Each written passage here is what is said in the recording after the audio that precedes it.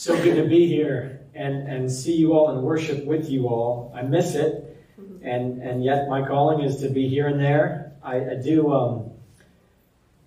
Let me just stop and say this. This congregation blesses me every time I'm near, and a lot of times when I'm far.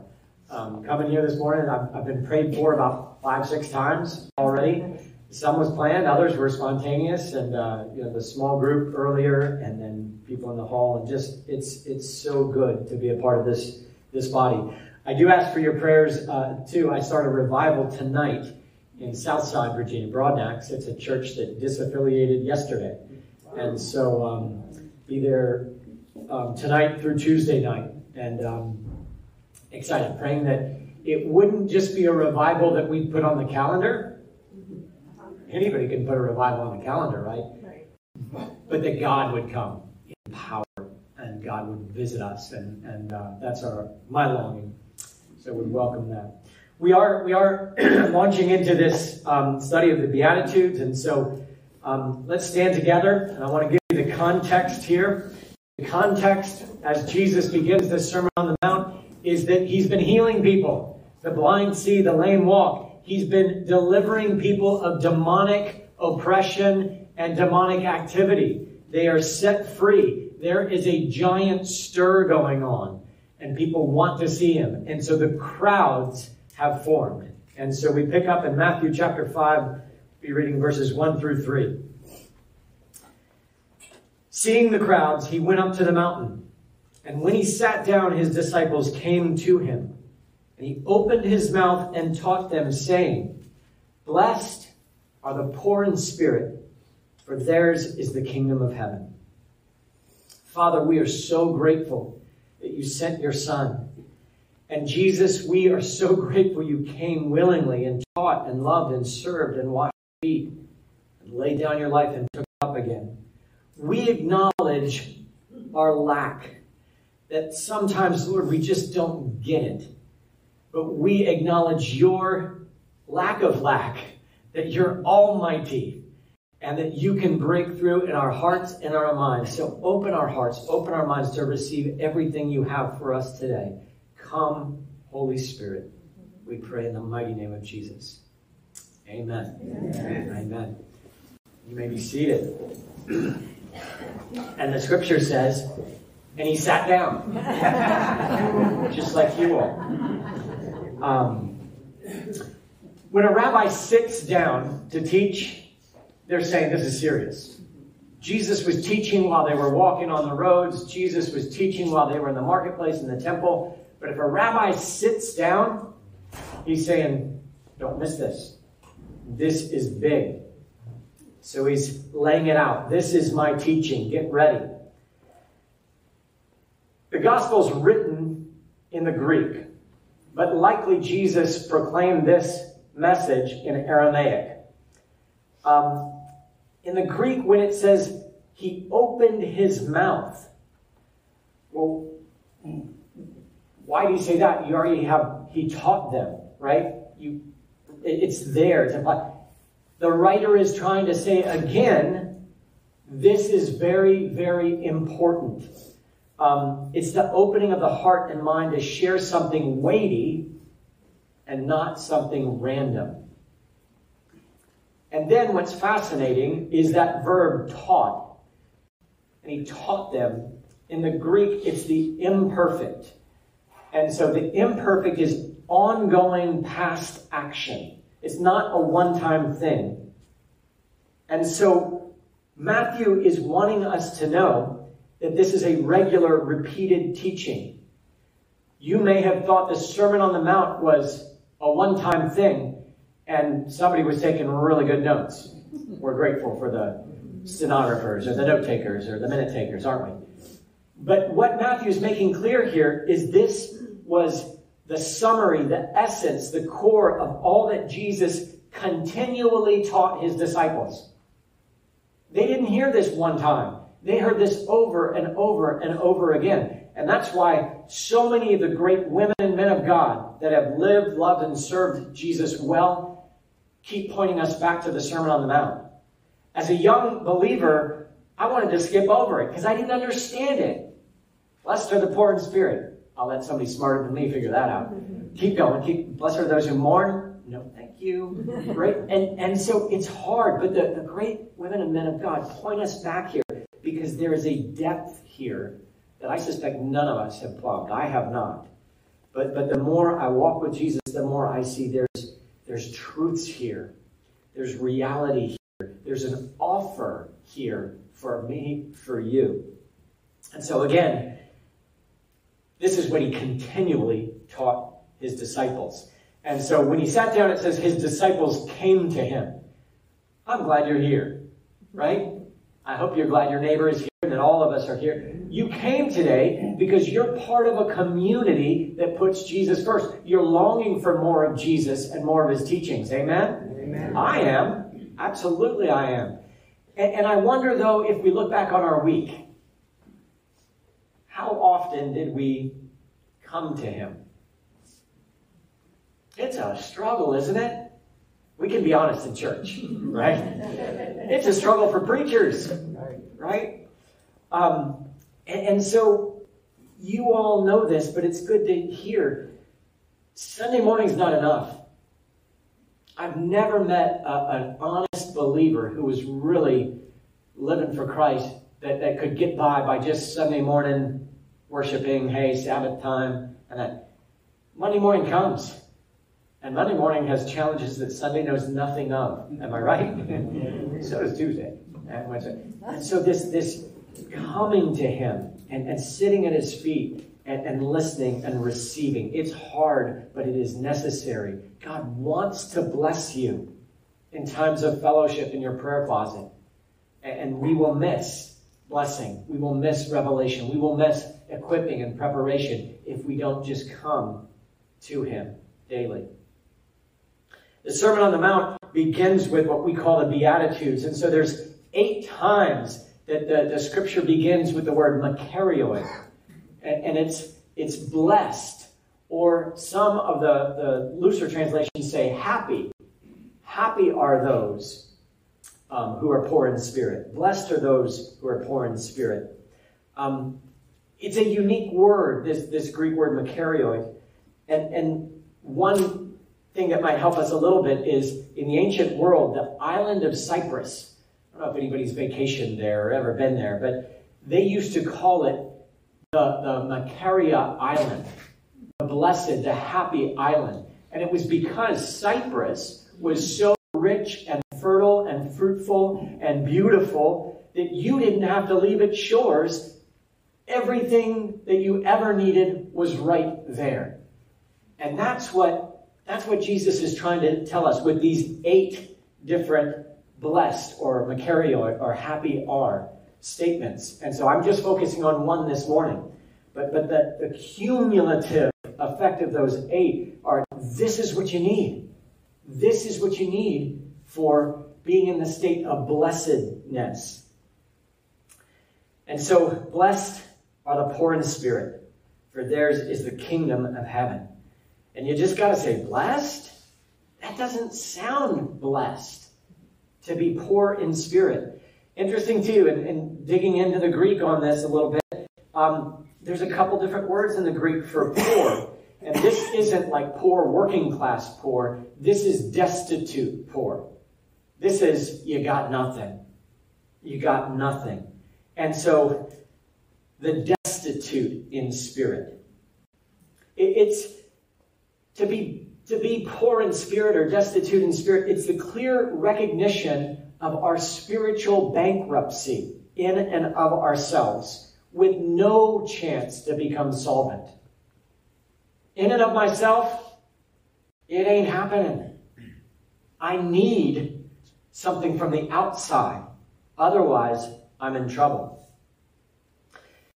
In the Hebrew scriptures, the Old Testament, there's some is an understatement. There's hundreds, but there's verses that talk about the poor. And if you put them all together and get a sense of where they're coming from, there's this sense that the poor are looking up. The poor don't have their hands full so they're ready to receive. In Psalm 34:6, it says, "This poor man cried, and the Lord heard him and saved him out of all his troubles." So the poor in Scripture so often are the ones looking up because they know their need. They know their need. Sometimes the rich, we think we've got it all. And I say we on purpose because I read recently, you all, that if you make more than $32,000 a year, you're in the top 10% on the planet. How's that? You're rich, right? You're rich. We're rich. I'm rich. And so the poor are looking up. The poor have open hands ready to receive. And the scripture also says, Psalm 132, "I will abundantly bless her provisions. I will satisfy her poor with bread." Some theologians have even talked about God's preferential option for the poor. Now, that's a big theological phrase that we're not going to unpack necessarily. And I would never say God loves the poor more than the rich. God is love. And so he's emanating that. But he seems to be attracted to the hurting, to the underdog, to the broken, to those who have been oppressed and gone through injustice and suffering. And that so often in the world is the poor. Years ago, I shared something profound. And fortunately, one of my students said, "That was profound." Otherwise, I probably would have skipped it. And it has to do with the poor. In Luke's gospel, he doesn't say, "Blessed are the poor in spirit." He says, "Blessed are the poor, for theirs is the kingdom of heaven." That's a little different. That's a lot different. That's huge, right? So I was in Nicaragua and working with the college students and talking about the poverty that they're going to see. I had been there many times, and I had been to the trash dump where people were living and raising their families and trying to eke out a living by gathering plastic and anything that could gain a peso for recycling purposes. And so I was trying to prepare them for this, and I said, talking about the scriptures, I said, the poor, their hands are empty. But the rich and wealthy, their hands are full. And so at best when Jesus comes, they can kind of give Jesus a side hug. But the poor, full embrace. Because they're careful, those of us who are wealthy and rich, right? Drop it all. Full hug. As he comes to us with his nail-scarred hands. Amen? Amen. And so, blessed are the poor.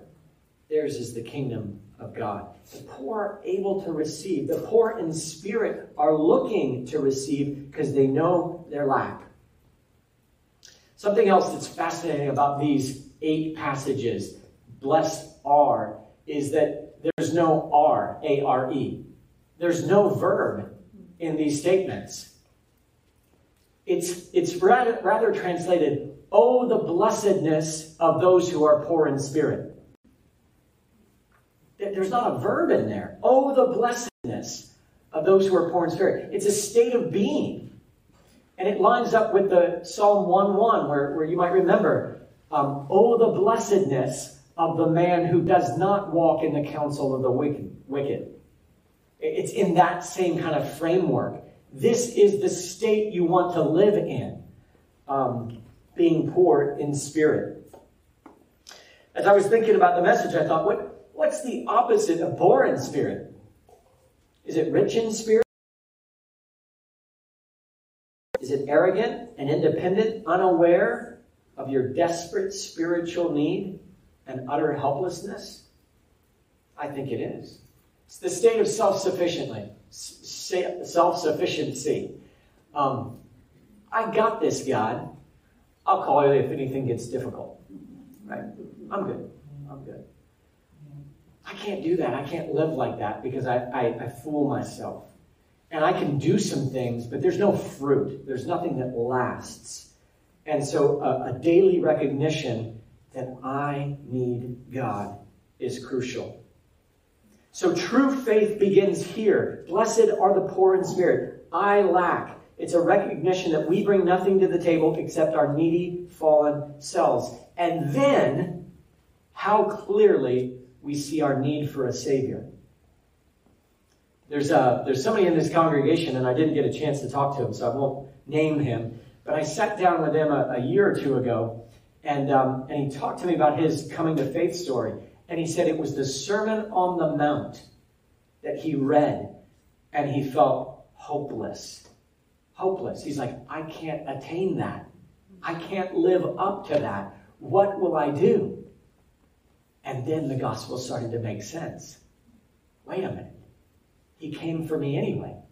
He loves me. I need him. I need a Savior definitely. And it was just this Matthew 5, 6, 7 that opened him to his need because he became poor in spirit. So, how do you assess it in your own life? Are you poor in spirit? Or are you arrogant and rich in spirit? I thought about my own life. And I thought, one of the things that I think is a gauge for me in telling whether or not I'm poor in spirit is my prayer life. I talked to the small group earlier this morning, and I love to talk about drive-through prayers, right? Lord, I need some patience. I need help with this project.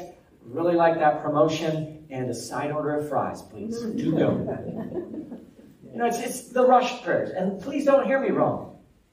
Those drive-through prayers are good and needed. Keep them going, right? We see those in the scriptures of Nehemiah going to the king and doing a drive-through prayer right before he opens his mouth and talking to the king. We need those. But if I don't have that uninterrupted, focused time of prayer, I start to falter.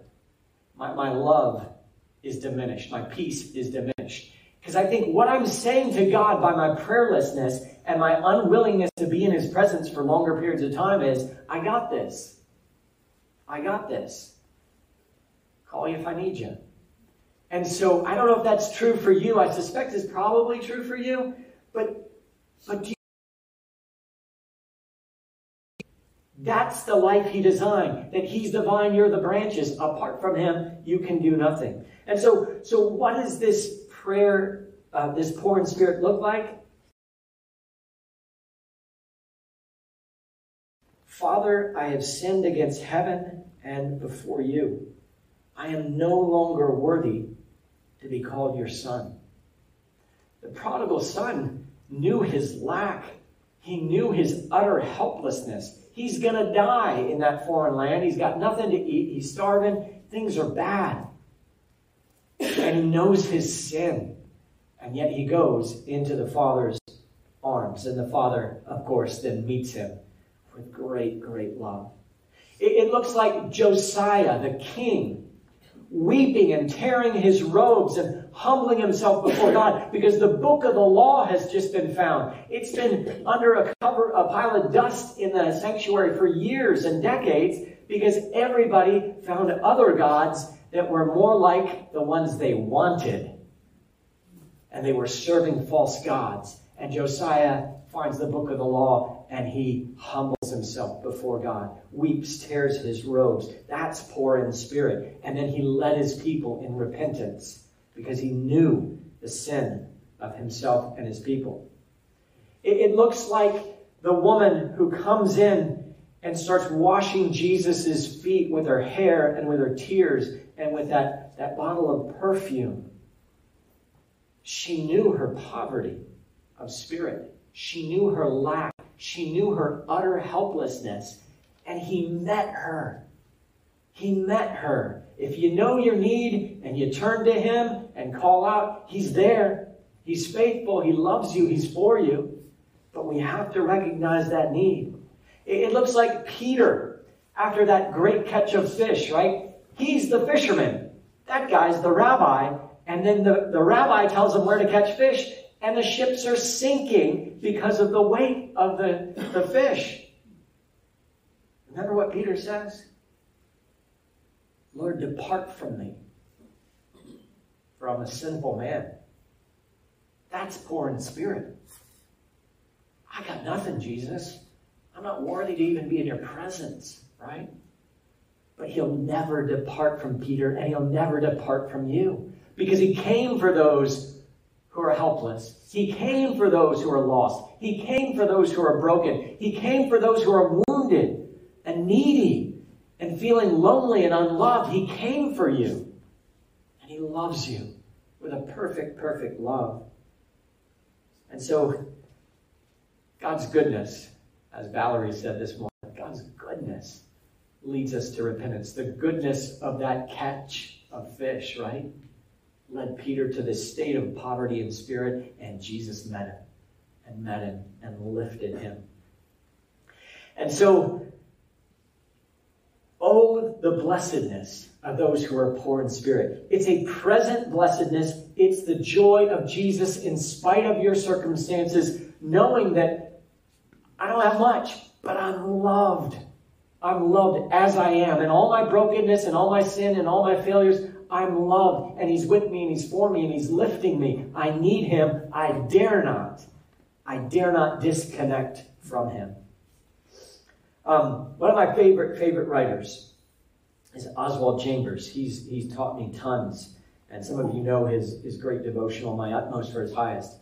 This is a little lengthy, but it's rich. And I'll send it to you if you can't get it here in this next minute or so. He says this about what Jesus is up to, what his goal is. He says the characteristic of a disciple is not that he does good things, but that he is good in motive because he has been made good by the supernatural grace of God. The only thing that exceeds right doing is right being. Jesus Christ came to put into any man or woman who would let him a new heredity, which would exceed the righteousness of the scribes and Pharisees. Jesus Christ claims that by his redemption, he can put into any man or woman his own disposition and make him pure and as simple as a child. I just love the way he writes. This is the gospel. He came to forgive you. He came to heal you. He came to grant you salvation because it's already paid for. And he came to give you a new. And he's the hope of glory. So that good. Because all my sins are neighbor. Because I'm connected. He blessed me while I was an enemy of his. And so this is the supernatural life that he's longing for us. So I thought about the poor in spirit. I thought about the psalm. And I can't remember who is the author. But you can have all this world, but give me Jesus. That's poor in spirit. I've found the source. I've found the source. Nothing else matters. And so we haven't even really begun talking about theirs is the kingdom, right? And that could be a second sermon, but I'm not going to do it. I'm just going to give you a little. What's the kingdom of heaven? The reign and the rule of a king is the kingdom, right? And we started our country by rejecting a kingdom, right? We said, King George, no taxes for you, right? So it's hard for us living in this constitutional republic, a democracy, because we rejected a kingdom. But the kingdom always has a king, and it's the reign and the rule of that king. All the kingdoms of the world advance by the sword, and we're seeing that so tragically around the world. But Jesus' kingdom, King Jesus advances his kingdom through sacrificial love, conquering hearts one by one, so that then I'm willing to sacrificially love. Remember that get to the kingdom of heaven. That's too. Thy here on earth as it is in heaven. The kingdoms of the world will be wrapped up and swallowed by the. That's what we're heading towards. And so he says, for it is the Father's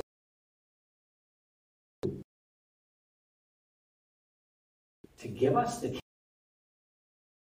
He gives us a Savior, and Jesus comes in so that your mind can be the mind of Christ. That you're no longer thinking, is renewing my mind, and I'm thinking how to bless other people. And so that my heart is not just Greg's heart that desires selfish things, but my desires are transformed. And so the kingdom is ruling in me. And so my desires are for the kingdom, for the advancement of Jesus here, there, and everywhere. And so to do a little check on your poverty, it don't measure by Spirit. I need to change that. If you're so joyful, hallelujah, you're doing it. Live it, love it, share it everywhere.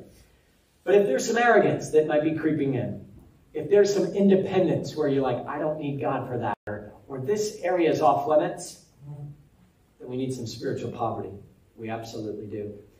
And so the invitation is for you to just simply search your heart. Just simply search your heart. And as we go through this whole series, to desire that these attributes, that these characteristics are a reality in your life. Because when you're poor in spirit, He meets you. He meets you and you receive. So, last scripture. Isaiah 57:15. For this is what the high and exalted one says. He who lives forever, whose name is holy. I live in a high place, but also with the one who is contrite and lowly in spirit, to revive the spirit of the lowly and to revive the heart of the contrite. Oh, I love that. To revive the heart, the spirit of the lowly, and to revive the heart of the contrite. And so that's what we're aiming for, and then He meets us. That word revive, any paramedics in here? You know what the word revive means, right? It means you're dead, but you're brought back to life. And that's what Jesus does for us when we bring all of that to Him. Jesus, thank you. Thank you for your humility. Thank you that you're merciful and kind. Thank you that you're gentle and humble in spirit, and that you call us to the same. Jesus, let us be a congregation where we know our lack, and daily it is met by your abundance, and we live out that abundant life in Christ. And we overflow, Lord, so that others would say, what's going on in you? Help me to know your faith. Help me to know your God. So Jesus, bless us. We boldly ask, bless us so that we might be a blessing in Williamsburg and Virginia, in this country, and to the ends of the earth. All for your glory, Jesus. And all God's people said, Amen. Amen.